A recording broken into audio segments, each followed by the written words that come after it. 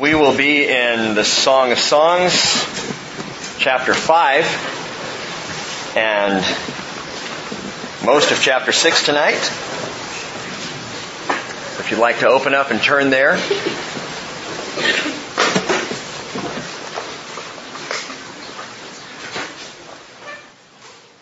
Father, thank you so much for your word to guide us and for the precious truth that's found here. And truly, Father, we thank you for the message of your love tonight. I am just so thrilled, Father, by this song. And more thrilled, Lord, that you chose to have this placed in Scripture. It's amazing, Father, after all of the history that we've covered and all the teaching and the law and the humanity and struggles of the wisdom literature, to come out on this side of it all with this love song. It's truly remarkable to us. And we are in awe before you. And truly, Jesus, you are wonderful. Pray that you give us ears to hear tonight what your Spirit is saying to our fellowship. May we hear clearly. And may our hearts be drawn ever closer to you. We realize that is the purpose of this song. To woo and lure and draw and allure us to you, Father. Pray that you'd have your perfect way with us. In Jesus' name, amen. So in the 1970s, Paul McCartney, after being accused of breaking up the Beatles, received a lot of flack. When he went out on his own and began writing his own songs and doing his own thing, he got a lot of flack for it. And the flack had to do with being called a lightweight. John Lennon especially accused him of being a lightweight songwriter.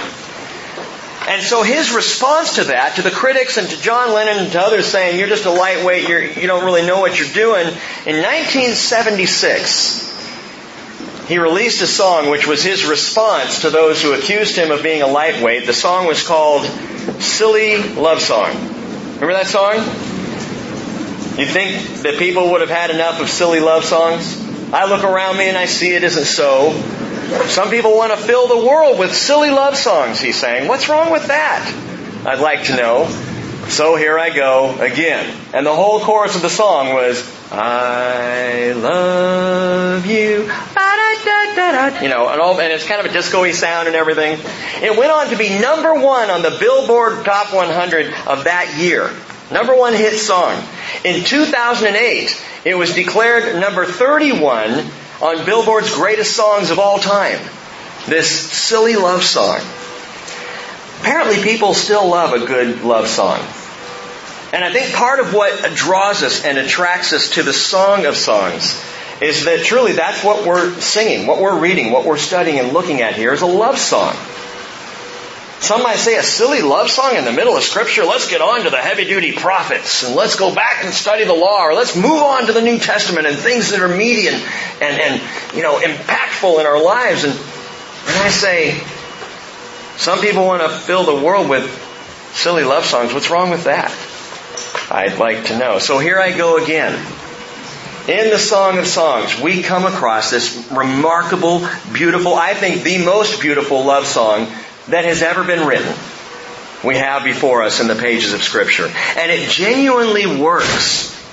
And part of the reason this song works so well is that the players in it are so authentic, so genuine. As we've compared this song to Jesus, our groom, and ourselves as His bride, both collectively in the church, but also individually, we see how authentic this song really is. This unfailing, faithful love of the beloved, contrasted with the self-doubting, sometimes fearful, often fickle lover in His bride. And I read this and I think, wow. Jesus not only nails this perfect picture of Himself, but He nails us as well. Because we are so like the bride. What's interesting in the song, and I want to point something out, you might not catch it otherwise, but it takes her some time to realize the real beauty of their love. what makes this love and the love that we have with Jesus so absolutely remarkable is something that the bride herself figures out through the song, and it comes out in 3 different statements she makes during the song. The first one we've already seen. All 3 are familiar, but you might not even have noticed the difference in them. The first one she sings in Song of Songs chapter 2 verse 16. She says, "My beloved is mine, and I am His." My beloved is mine, and I am His. And that is how we begin so often our walk with Jesus Christ. We claim Him as our own. That's where it starts, isn't it? Haven't most of you, can you think back when you gave your life to Jesus, you said, He's mine. I receive Him as my Lord and my Savior. I claim His Lordship over me. My beloved is mine, and I am His. But as the relationship progresses, something changes. Listen to her vocabulary when she sings in chapter 6, verse 3. Now instead of "my beloved is mine and I am His," she says, "I am my beloved's, and my beloved is mine." She flips the two. Now suddenly it's not that she claims Him, but she realizes He claimed her first. And then she responded.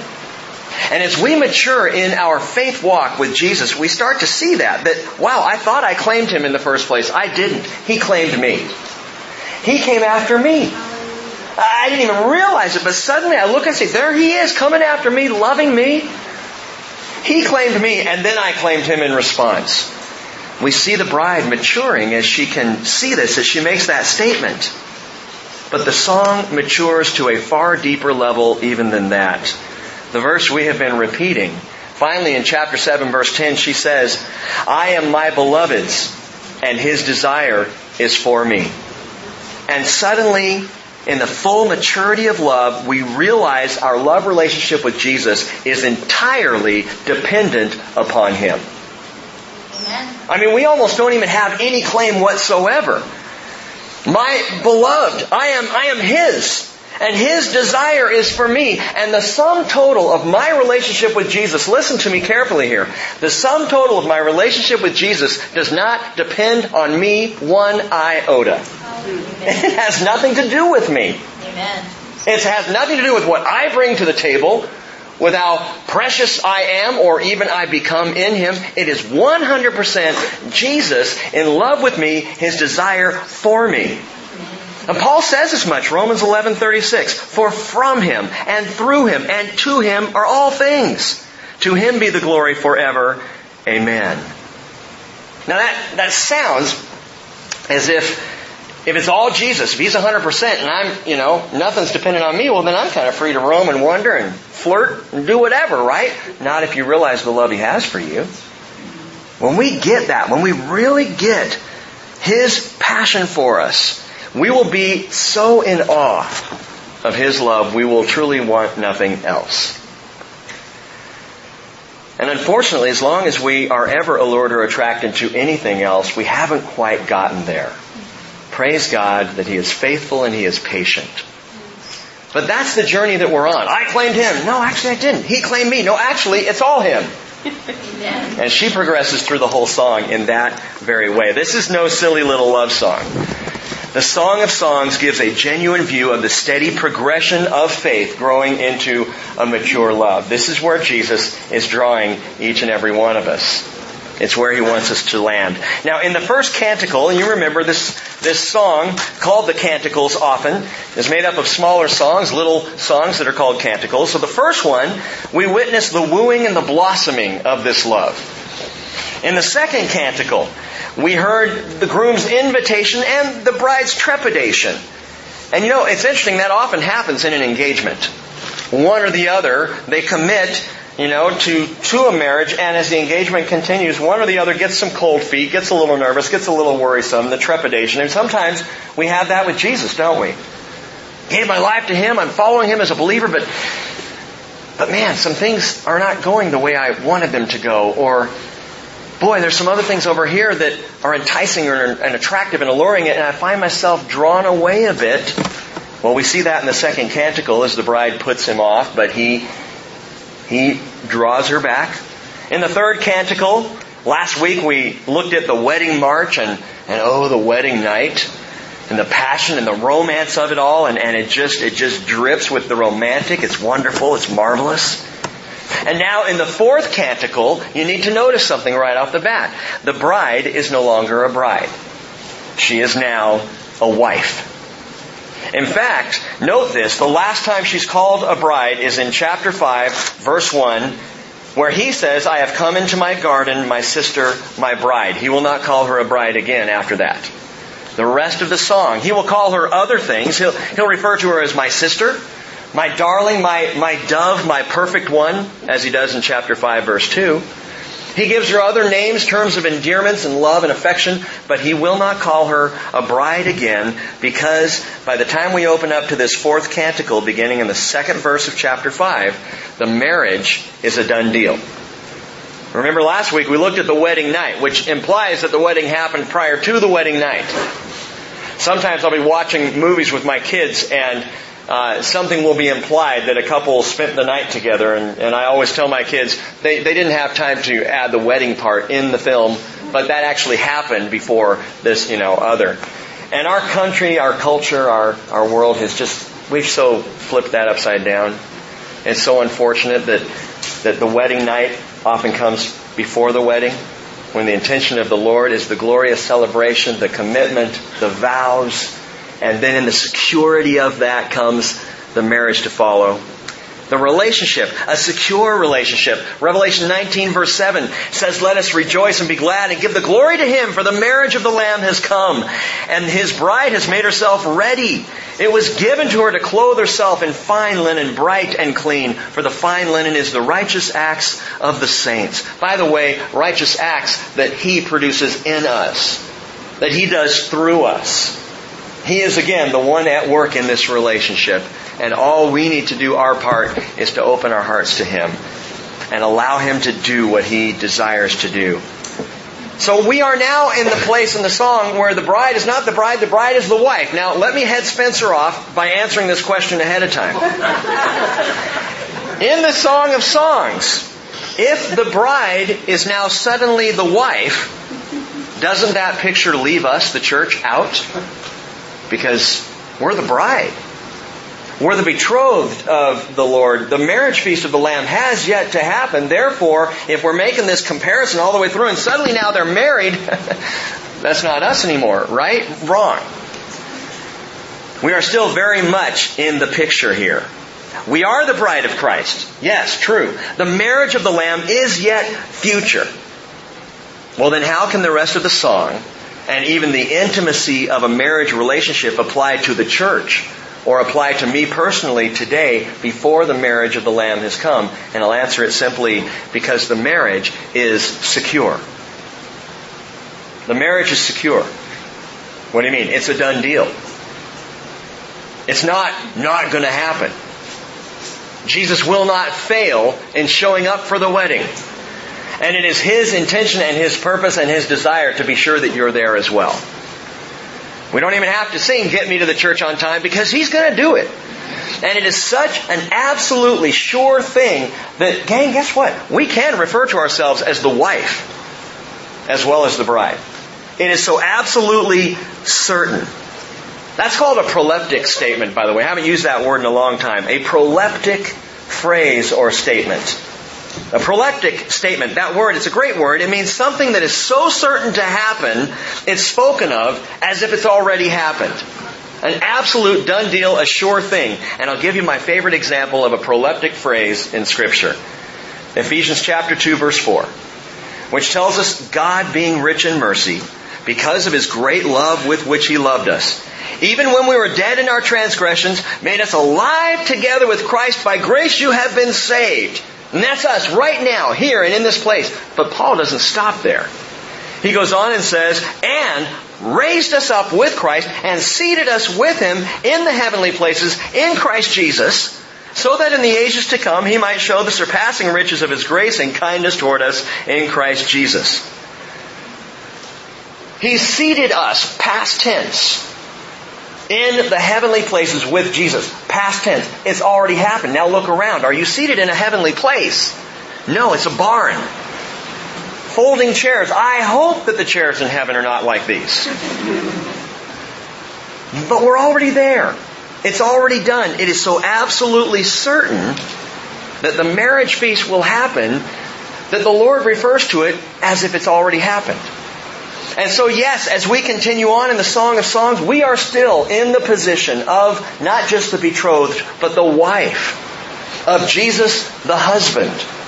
And the relationship continues in a beautiful way. And I believe, by the way, we can function that way as the church in the world today.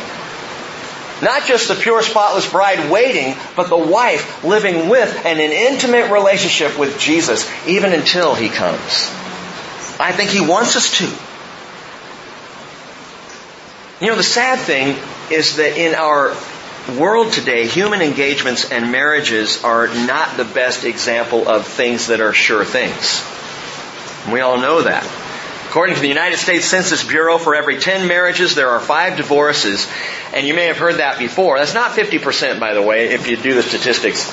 But it is for every 10 people that get married, or for every 10 marriages that happen, there will be 5 divorces in the same span of time.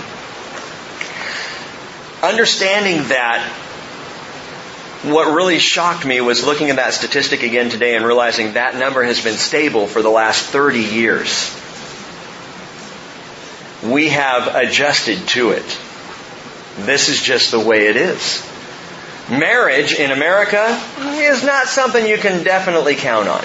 Give it a good shot, give it the old college try, but you can't really count on it. So we come to Scripture with this American cultural idea of marriage, which is not necessarily a sure thing. And we come to Scripture and we read about the beautiful marriage and we think, yeah, but is marriage really a sure thing?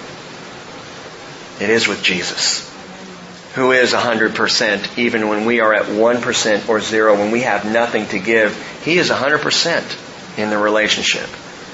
His love is a sure thing. Paul wrote in 2 Timothy 2:13, if we are faithless, He remains faithful, for He cannot deny Himself. It's who He is. It's His very character.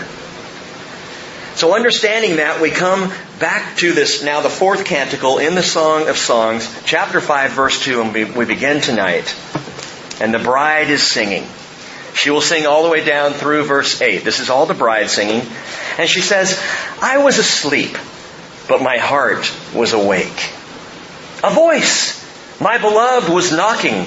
Open to me, my sister, my darling, my dove, my perfect one, for my head is drenched with dew, my locks with the damp of the night, he says to her, and she's recounting this as she sings. And then she responds, I've taken off my dress. How can I put it on again?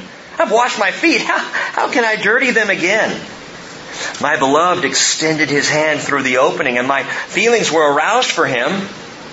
I arose to open to my beloved, and my hands dripped with myrrh, and my fingers with liquid myrrh on the handles of the bolt.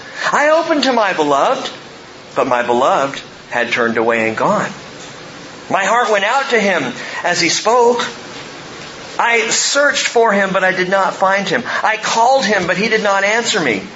The watchmen who make the rounds in the city found me. They struck me and wounded me. The guardsmen of the walls took away my shawl from me.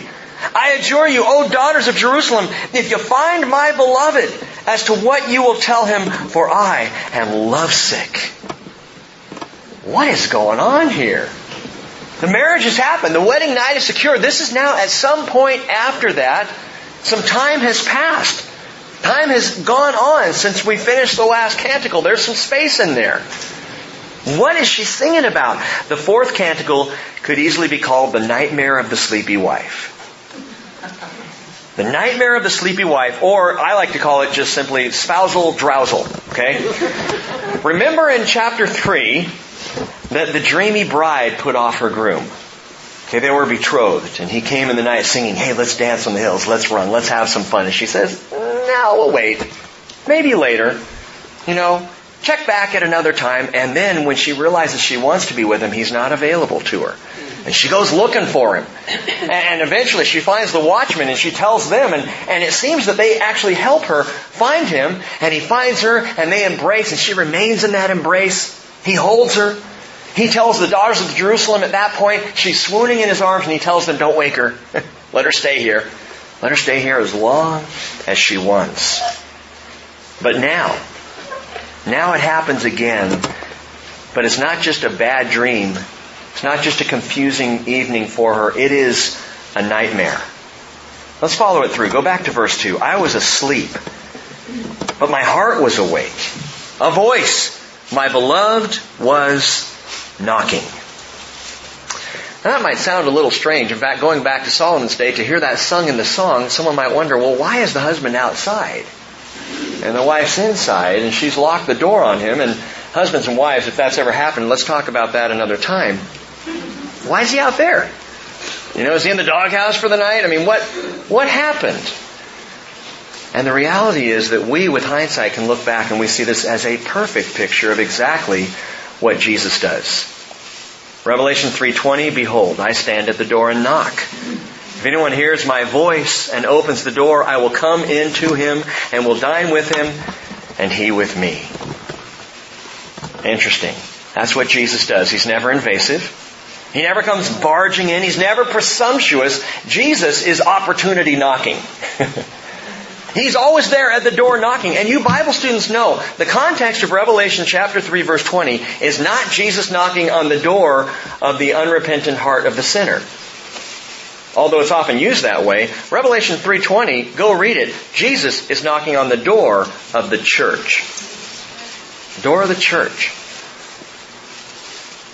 Interesting. The church has closed the door. Door's locked. The church is drowsing. And Jesus comes knocking.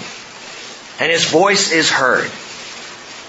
How often does He stand knocking at the door of the church? Or the door of your heart? Or my heart? Can you think of or recognize those times when He's knocking? He's not going to force Himself on you, but He wants to be with you. Do you open the door to Him? Open to me, my sister, my darling, my dove, my perfect one. I mean, does this guy love her or what? For my head is drenched with dew, my locks with the damp of the night. The dew of Israel can be heavy. Very heavy and thick. And apparently, he's been outside in the night. He's been outside all night long. Well, why? Why is she in there sleeping and he's outside wide awake? Well, we know in Psalm 121 verse 4, behold, He who keeps Israel will neither slumber nor sleep. So even though we might become drowsy, He never sleeps.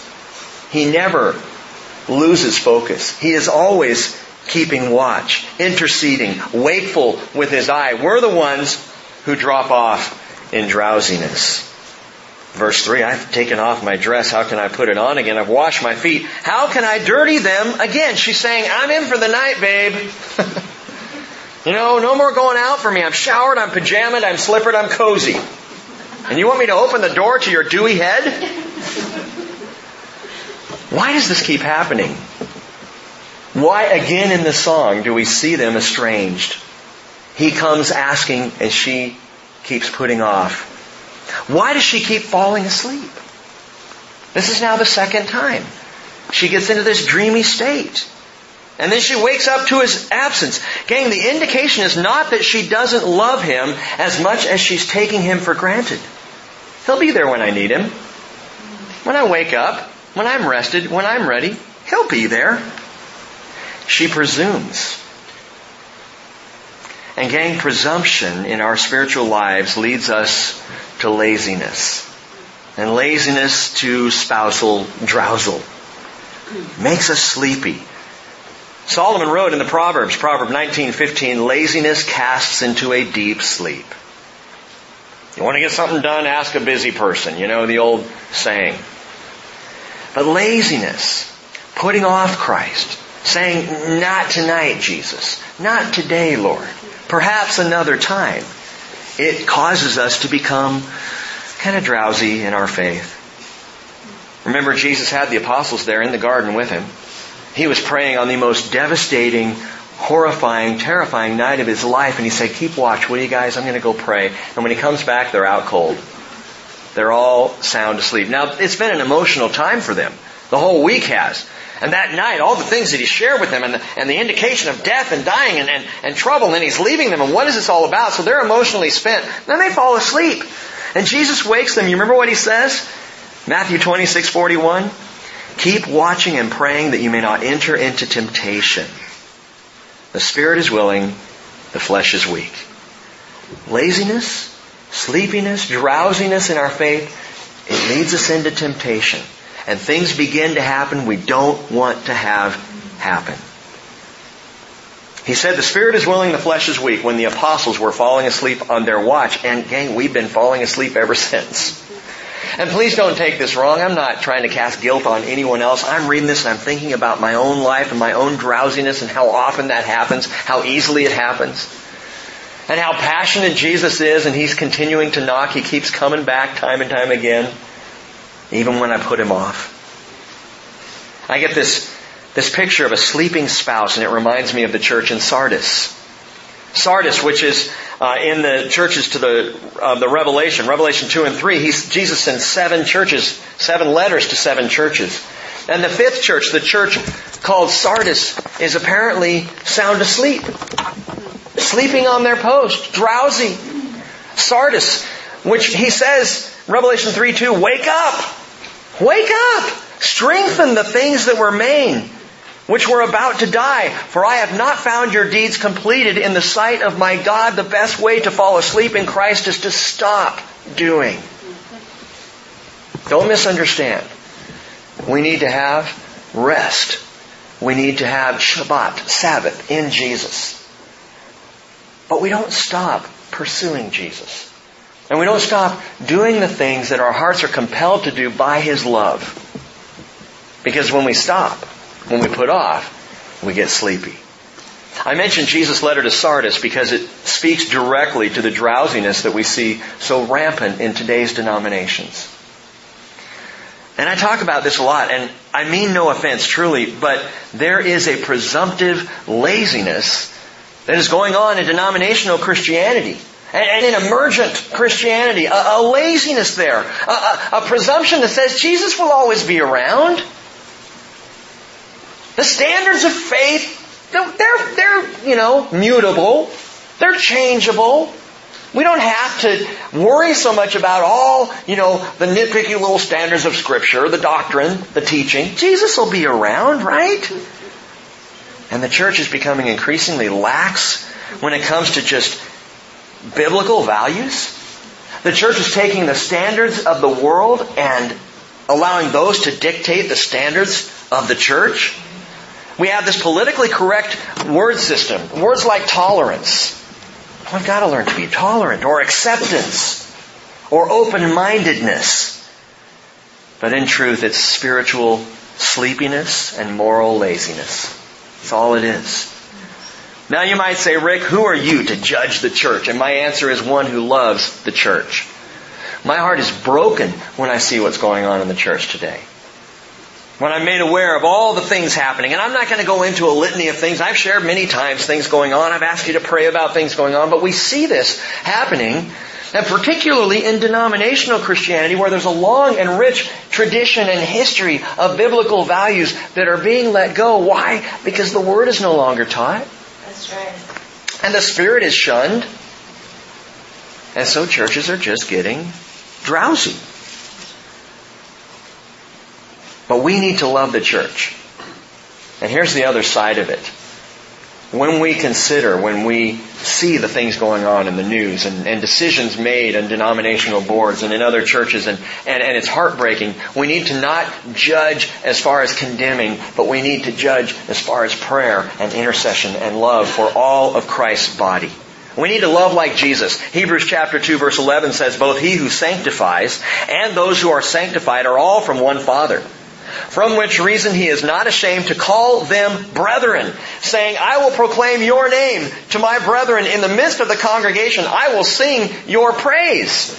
Jesus says, I'm going to be right there with them. I'm going to call them my brothers, my sisters. Isn't that interesting? He calls the bride my sister, my darling, His wife, no longer the bride. He still calls her my sister, that term of endearment in a Hebrew marriage. In essence, Jesus says this about the church. These are my peeps. They're mine. And I think about that, and I'm just another peep in the larger church. One of Jesus' people, part of the larger church. And I have to confess and realize I spent years and years drowsy in the church myself. And so who am I to judge? Only one who would say we need to be praying for the church of God in this world.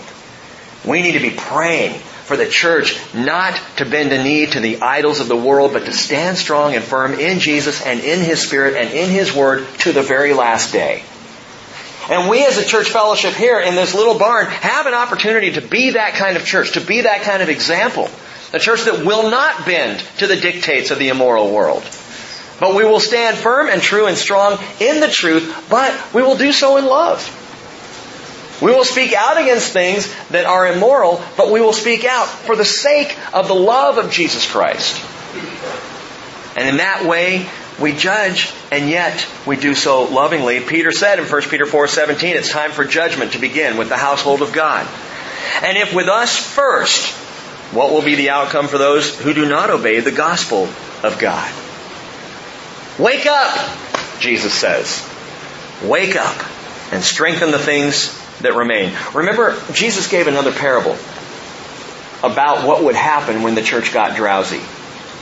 He said in Matthew 13:24, the kingdom of heaven may be compared to a man who sowed good seed in his field. But while his men were sleeping, the enemy came and sowed tares among the wheat and went away. And they came back and they saw this. Now there are tares growing up with wheat, and tares look like wheat. These weeds grow up looking like wheat, but they produce no fruit. What do we do with this? They say to the master, and he says, let them grow up together, and then in the end we'll separate it out. But when do the tares enter into the field of wheat, which is the church? When does that happen? When the watchmen are asleep. And if we sleep, that's when the tares come. When the church gets sleepy. So who will sound the alarm? Will you? Will you keep your eyes open? I had a conversation just Monday with a dear sister who's on a board of an organization, not a Christian organization, but an organization founded on Christian principles.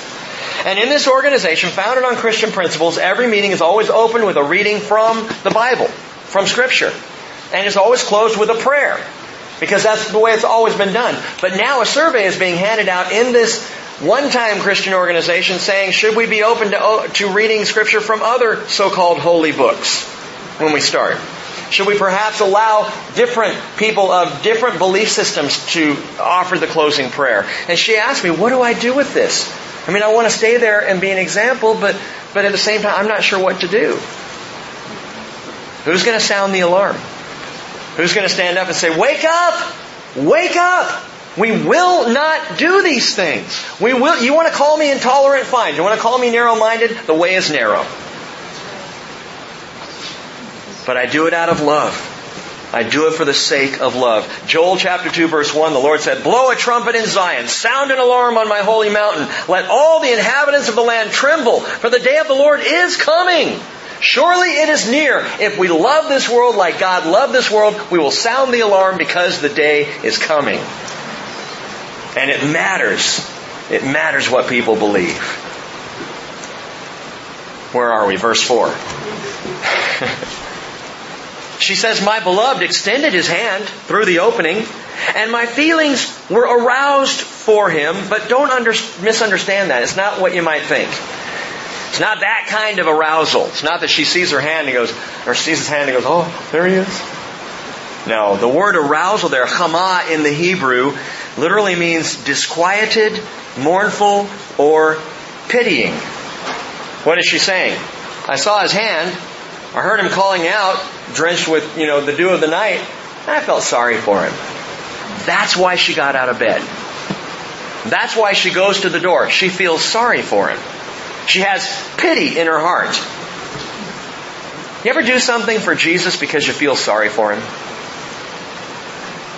You ever do something for the Lord because there's a twinge of guilt that, God needs me to do this. You don't really want to, but perhaps you feel some pity there. That's why she goes to the door, because she feels sorry for him, and after all, he's out there. in the dripping wet and cold and dewy night. Listen, Jesus does not want to arouse your pity. He wants to arouse your passion. He doesn't want us doing things out of guilt or doing things because we think, oh, the Lord needs me to be there. Just got to be there. You know, it's a Jesus thing. Don't do it for the wrong reasons. Jesus was on the way to the cross. And following Him, Luke 23 tells us there was a large crowd of people and of women who were mourning and lamenting Him. And Jesus, turning to them, said, "Daughters of Jerusalem, stop weeping for me. You weep for yourselves and for your children. For behold," He says, "the days are coming when they will say, blessed are the barren and the wombs that never bore and the breasts that never nursed. And then they will begin to say to the mountains, fall on us, and to the hills, cover us."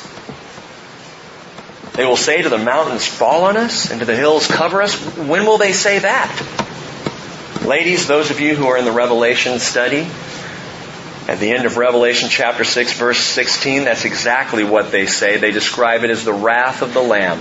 When the people begin to say, let the mountains fall on us, let the hills cover us. Because that day is coming. And Jesus says, don't pity me. Don't do anything out of pity for me. Don't be motivated by sorrow for Jesus. Let your motivation be two things: passion for Christ and sorrow for the lost. And if we have that dual motivation, we will be on the move for Jesus Christ. Verse 5. I arose, remember, in pity. She arose. I arose to open to my beloved. My hands dripped with myrrh and my fingers with liquid myrrh on the handles of the bolt. What's this about? Listen, she grabs the door handle and it's covered with liquid myrrh. It's not that her hands were dripping as she walked across the room to open the door. It's when she got there, she grabs the handle. The Hebrew is very specific here. She takes hold of the handle and draws back and looks, and her hand is now dripping with myrrh because there was myrrh on the handle. How did myrrh get on the handle? He put it there when he tried to open the door. Which is interesting to me. I mean, yeah, it's a romantical, sweet-smelling thing. Liquid myrrh is the richest, sweetest kind of myrrh. The most pure. And in the dripping myrrh, we once again see His passion for her. It's the sweet and precious scent of sacrifice. Myrrh, that smell of sacrifice, the burial spice we've talked about several times already in this song, is now all over the door handle. She grabs hold, and what does she have? A reminder of the sacrifice of her love.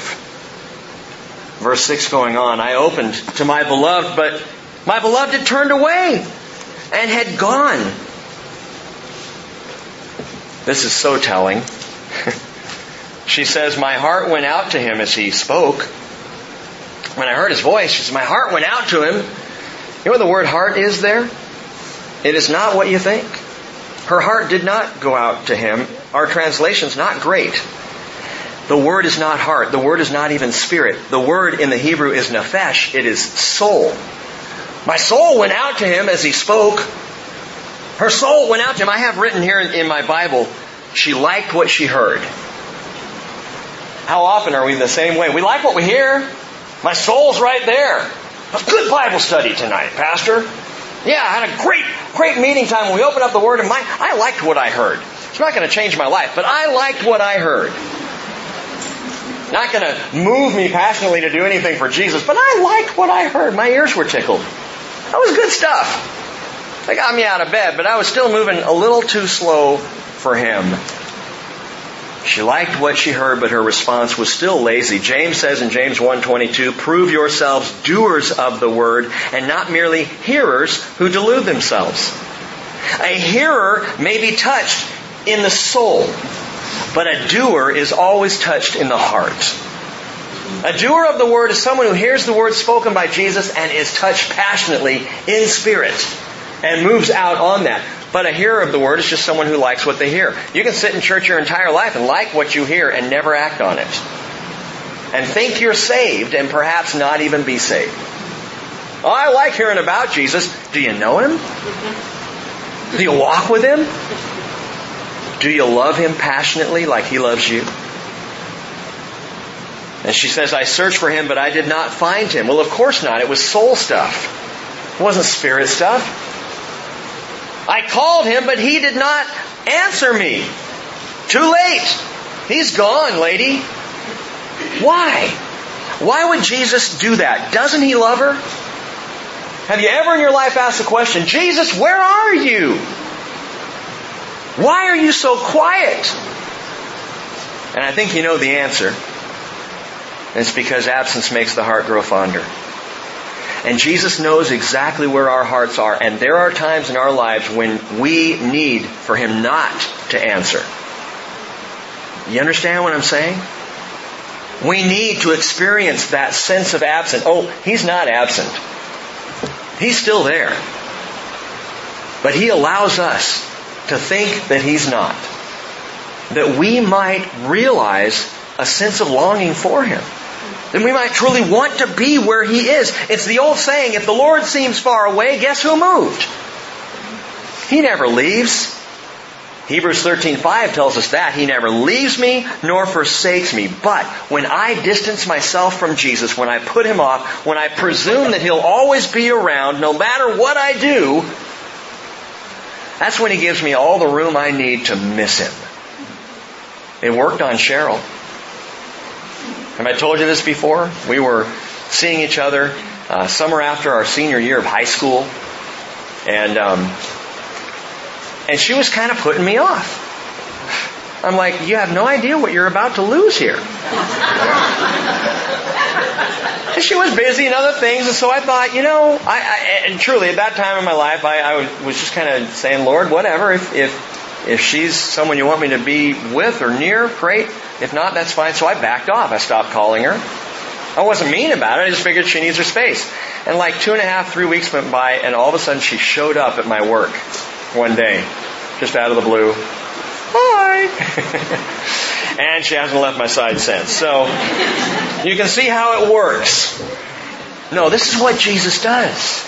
And there are times, and if you're sitting there going, I haven't heard from Him in a while, or He seems distant from me, perhaps that's exactly what you need. Perhaps He's waiting for your heart to readjust and to long for His presence. To just long for Him, such that nothing else will fill that void.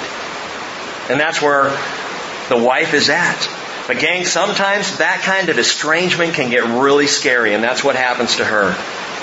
Verse 7, interesting verse. The watchmen who make the rounds in the city found me. They struck me and wounded me. The guardsmen of the walls took away my shawl from me. This is absolutely shocking. We identified the watchmen earlier on, perhaps, as those who keep watch, those who shepherd, those who guard the city, and by extension to the application to the church, perhaps leadership in the church. And I hit this verse and I went, wow! What do we do with that? The watchmen are now striking the wife? And then I thought, oh, well, I guess that does happen from time to time. First of all, understand these same watchmen who have been helpful earlier in the song, they are truly now wounding her. And the guards are tearing off her shawl, and she's running through the night, and she's crying out now to the daughters of Jerusalem, verse 8, I adjure you, daughters of Jerusalem, if you find my beloved, as to what you will tell him, for I am lovesick. If you see him, she says, tell him, I'm dying without him. I need to be with him. My heart is aching for him. She cries out, I am sick to my heart without him. But why would the watchman strike and wound her? Well, interesting, this is the wife of the king. What is the wife of the king doing running around the streets of Jerusalem in the dark of night with a shawl? That word for shawl there, it's radid in the Hebrew. It's a thin wrap. It's an outer robe. It's not a veil. Some translations say veil. That's not correct. It's not a prayer shawl. It's simply just a shawl, a wrap that if you're rushing out the door, you might grab in the last minute so that if it's cold, you've got something. And they're grabbing a hold of that and they're trying to figure out who she is. It's dark. They don't know. I'm reading into it a bit. I understand. I don't think they know it's the wife of the king, or they would not dare treat her this way. But they're taking her as a criminal, or as a danger, or a threat. This person running through the streets, crying out, looking for this guy.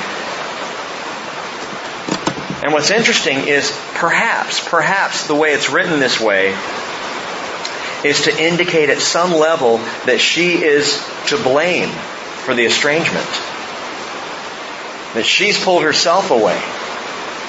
How often do you note that in church situations when someone distances themselves from the church, and test this in your own heart, if you've ever distanced yourself from the church, was there not a time where you felt like the church was being mean to you?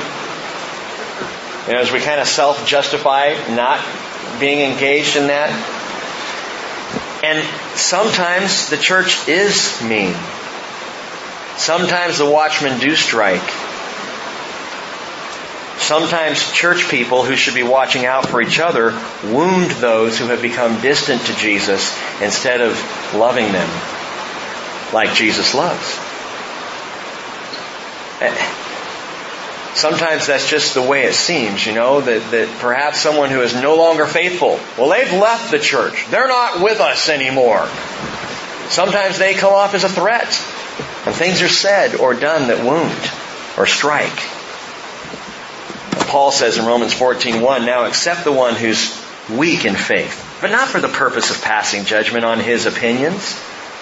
Paul said in Galatians 6 verse 1, brethren, even if someone is caught in a trespass, you who are spiritual, restore such a one in a spirit of gentleness, looking to yourself so that you too will not be tempted.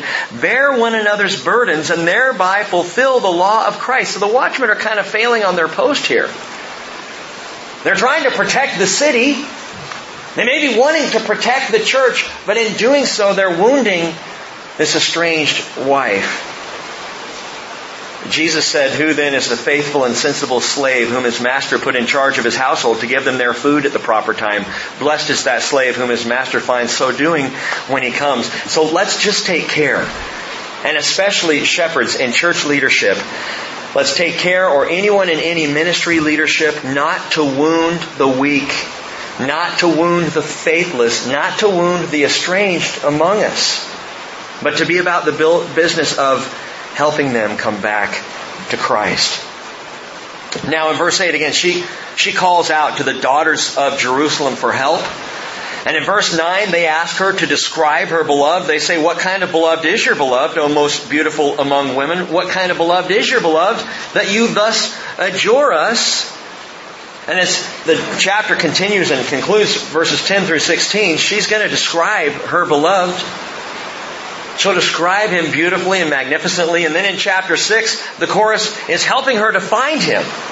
And she realizes that he's gone down to the garden, and she hooks up with him there. And we're going to come back to this section on Sunday morning. I want to save it because there's some precious jewels in here that I want us all to share with the entire body. So we'll come back to it and check out a lesson on estrangement and reconciliation. That'll be for Sunday. But for now, know this. She finds him. She ultimately comes out of the nightmare. She finds the one whom her heart loves. She starts singing. He starts singing to her. And he begins loving her. Watch this. He loves her as if she had never locked him out. He loves her as if she had never put him off or fallen asleep at all. Verse 4 of chapter 6. You are as beautiful as Tirzah, my darling. As lovely as Jerusalem. As awesome as an army with banners. What is he saying? Listen, this is the same gal who would not open the door for him. It's the same one who wouldn't slip on the slippers and just walk over there and unhook the latch. Such is the faithfulness of Jesus.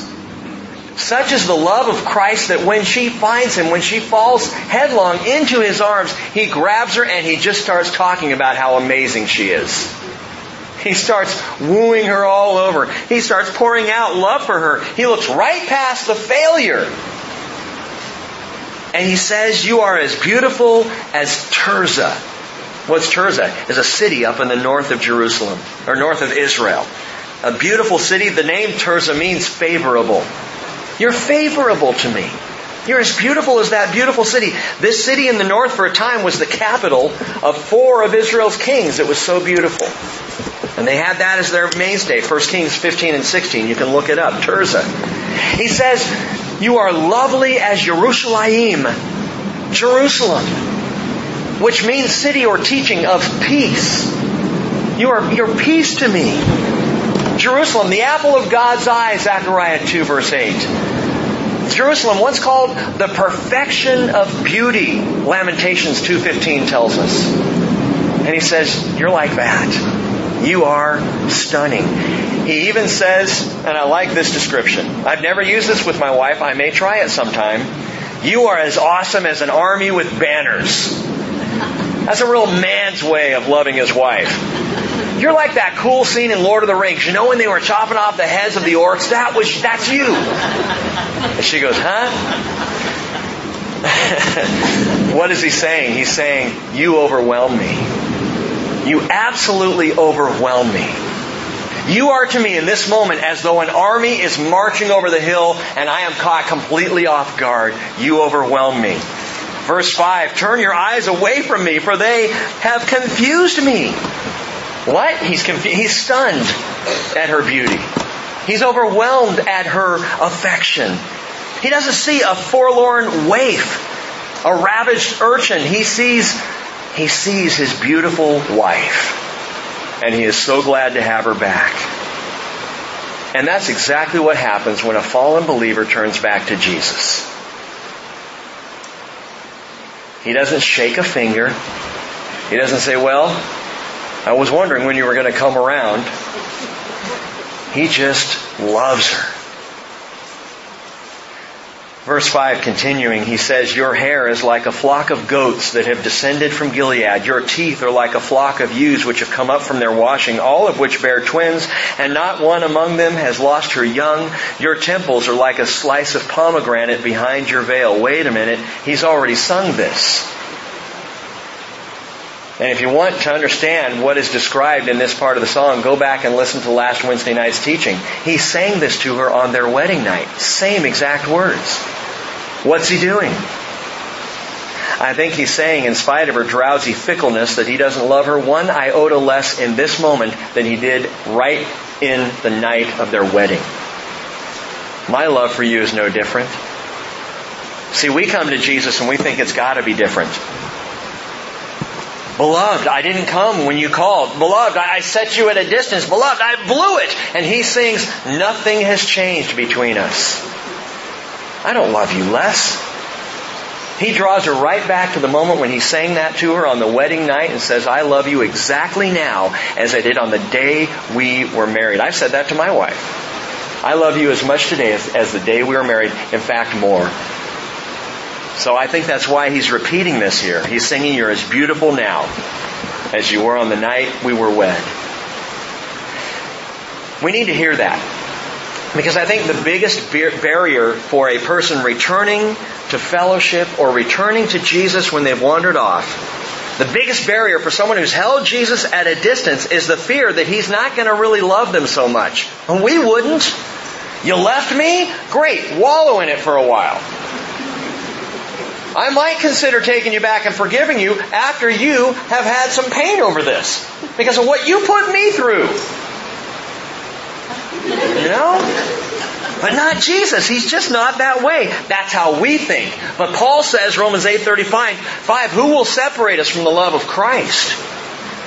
Will tribulation or distress or persecution or famine or nakedness or peril or sword? Just as it is written, for your sake, we're being put to death all day long. We were considered as sheep to be slaughtered. But in all these things, we are overwhelmingly conquerors through Him who loved us. I'm convinced that neither death, nor life, nor angels, nor principalities, nor things present, nor things to come, nor power, nor height, nor depth, nor any other created thing will be able to separate us from the love of God which is in Christ Jesus our Lord. Marvelous. She comes back to Him and He sees in her an army with banners conquering, victorious. Throws His arms around her and loves her every bit as much as He always has. What is she conquering when she comes back to Him? She's conquering fear. She's conquering her own failures. She's conquering her sleepiness. She has come out of her drowsiness and she is wide awake in passionate love for Him. And you see, she does love Him. She really does love Him. Don't you? Don't we? In those times in my life where I am sleepy or faithless, it's not because I don't love Him. I still love Him. just that my flesh is weak. My spirit desires Him. She gets sleepy and fickle and faithless. There's no excuse for that, but she comes running to Him. And so He catches her up in His loving embrace again. As the fourth canticle ends, He now turns toward the daughters of Jerusalem. He has sung to her. He's still holding her. He's still singing about her. But now He turns to the daughters of Jerusalem. And He sings in verse 8, there are 60 queens and 80 concubines and maidens without number. But my dove, my perfect one, is unique. She is her mother's only daughter. Or literally, her mother's only. Now we know in the song there's another little sister. But he's describing her as absolutely unique. There is nobody like her. She is the pure child of the one who bore her, he sings. The maidens saw her and called her blessed. The queens and the concubines also. And they praised her, saying, who is this that grows like the dawn? She's maturing. She grows like the dawn. As beautiful as the full moon. As pure as the sun. As awesome as an army with banners. Now listen. I just have one more thing to tell you here. For now. This is a beautiful statement that I think could easily be made by the heavenly host when the church is raptured home. Listen to it again. Who is this that grows like the dawn, as beautiful as the full moon, as pure as the sun, as awesome as an army with banners? The daughters of Jerusalem are around, the queens, the concubines, all the maidens, they're all standing around, and they are blown away by the beauty of her love, but they're more blown away by her beauty because He loves her so much. They're looking at her and they're saying, we have never seen this before. What's going on here? Now think about this. We normally consider, when we talk about the rapture of the church, I think 99.999% of the time I think of my experience. You know, we talk about, won't it be wonderful in that day when we're caught up? What will it be like when we burst into heaven? We arrive and we get to look around and we see the awesome splendor of the throne room and the cherubim and all the angelic hosts singing and the elders and all those who have gone before, and we see Jesus and what will that be like? But what about the flip side? What will it be like in heaven when we arrive? What will their perspective be? What will the angels think as they see for the first time, listen, for the first time what grace looks like? 1 Peter chapter 1, Peter says, as to our salvation, the prophets who prophesied of the grace that would come to you made careful searches and inquiries, seeking to know what person or time the Spirit of Christ within them was indicating as He predicted the sufferings of Christ and the glories to follow. It was revealed to them that they were not serving themselves, but you, in these things which now have been announced to you through those who preach the gospel to you by the Holy Spirit sent from heaven. And here's the line to hear: things into which angels long to look. What are you saying, Peter? Angels don't fully grasp grace. Angels were created to worship God. Now we were too. But angels were created in heaven, in the presence of God. They didn't have to have faith. What is faith to an angel who sees God right before him? No need for faith. He's already there. What is grace to an angel who is made to be in the presence of God? And so Peter says, and this is marvelous, the angels have been watching the whole time. From creation to the final day. You see, this whole process of God is not just about your salvation and mine. It is to show His glory to all who exist, which includes the angels. It's showing the angels, it's teaching them. They're getting a lesson on grace. They've been watching from day one. They saw Adam and Eve fall in the garden. And I'm sure there were a few of them who were saying, mount up, boys, time to take them out. What? We're not? No, what? You're going to go further with them? They heard about the flood. Oh, okay, good. Get out the rowboats. We're going to head down. No? 8 people are still going to... Okay. All right. They watched as God put on flesh. And they wondered about this. What's He doing? And walked the earth. And when Jesus went to the cross, what do you think they were thinking then? He said, I could call 12 legions right now and have them come down and protect me. And you know there had to be at least a few of those legions sitting there going, yeah, come on, we're ready. God says, nope, let him die. They watched the resurrection. They saw the church born. Suddenly, masses of people filled with the Spirit of God. Are you kidding me? We've never seen anything like this. They've watched for 2,000 years of Earth's history as people have been filled with grace and responded to the love of Jesus. What do you think it's going to be like for the angels when we arrive somewhat stunned? We come walking into heaven. Look at that. Look at that. Check out the 4 faces of the cherubim. But you know what? Check it out. All 4 faces are going to be turning to check us out. Why? Because grace will have arrived in heaven. That's incredible. Who is this that grows like the dawn? It's us. As beautiful as the full moon, as pure as the sun, as awesome as an army with banners. Who is this? It's not a fickle waif. It is a faithful wife, the darling one of the King. Father, teach us to embrace this truth, that we are your graced wife, that we are coming home to you, that we have a place secure, that we are seated, as it were, in the heavenly places even now. It is such a sure thing. The marriage is spoken of as having happened because it is so sure to happen. And I just pray, Father, that in our betrothal period here on earth, that we would function as your wife. And we would act like the faithful bride that you've called us to be. That we would not put you off. That we would not, in these last days, as time is waning, that we would not be sleepy. But we would be so filled with, as we said, Lord, passion for you and sorrow for the lost, that we would make use of every moment. And God, we look forward to that time. When we arrive in heaven, we can't wait to experience that. But how wonderful, even if for a moment, to think that all the angelic host will be praising and glorifying you because of what you have done in us. Praise you, Lord Jesus, and it's in your name that we pray. Amen. Would you once again repeat after me, I am my beloved's, and His desires for me. Amen.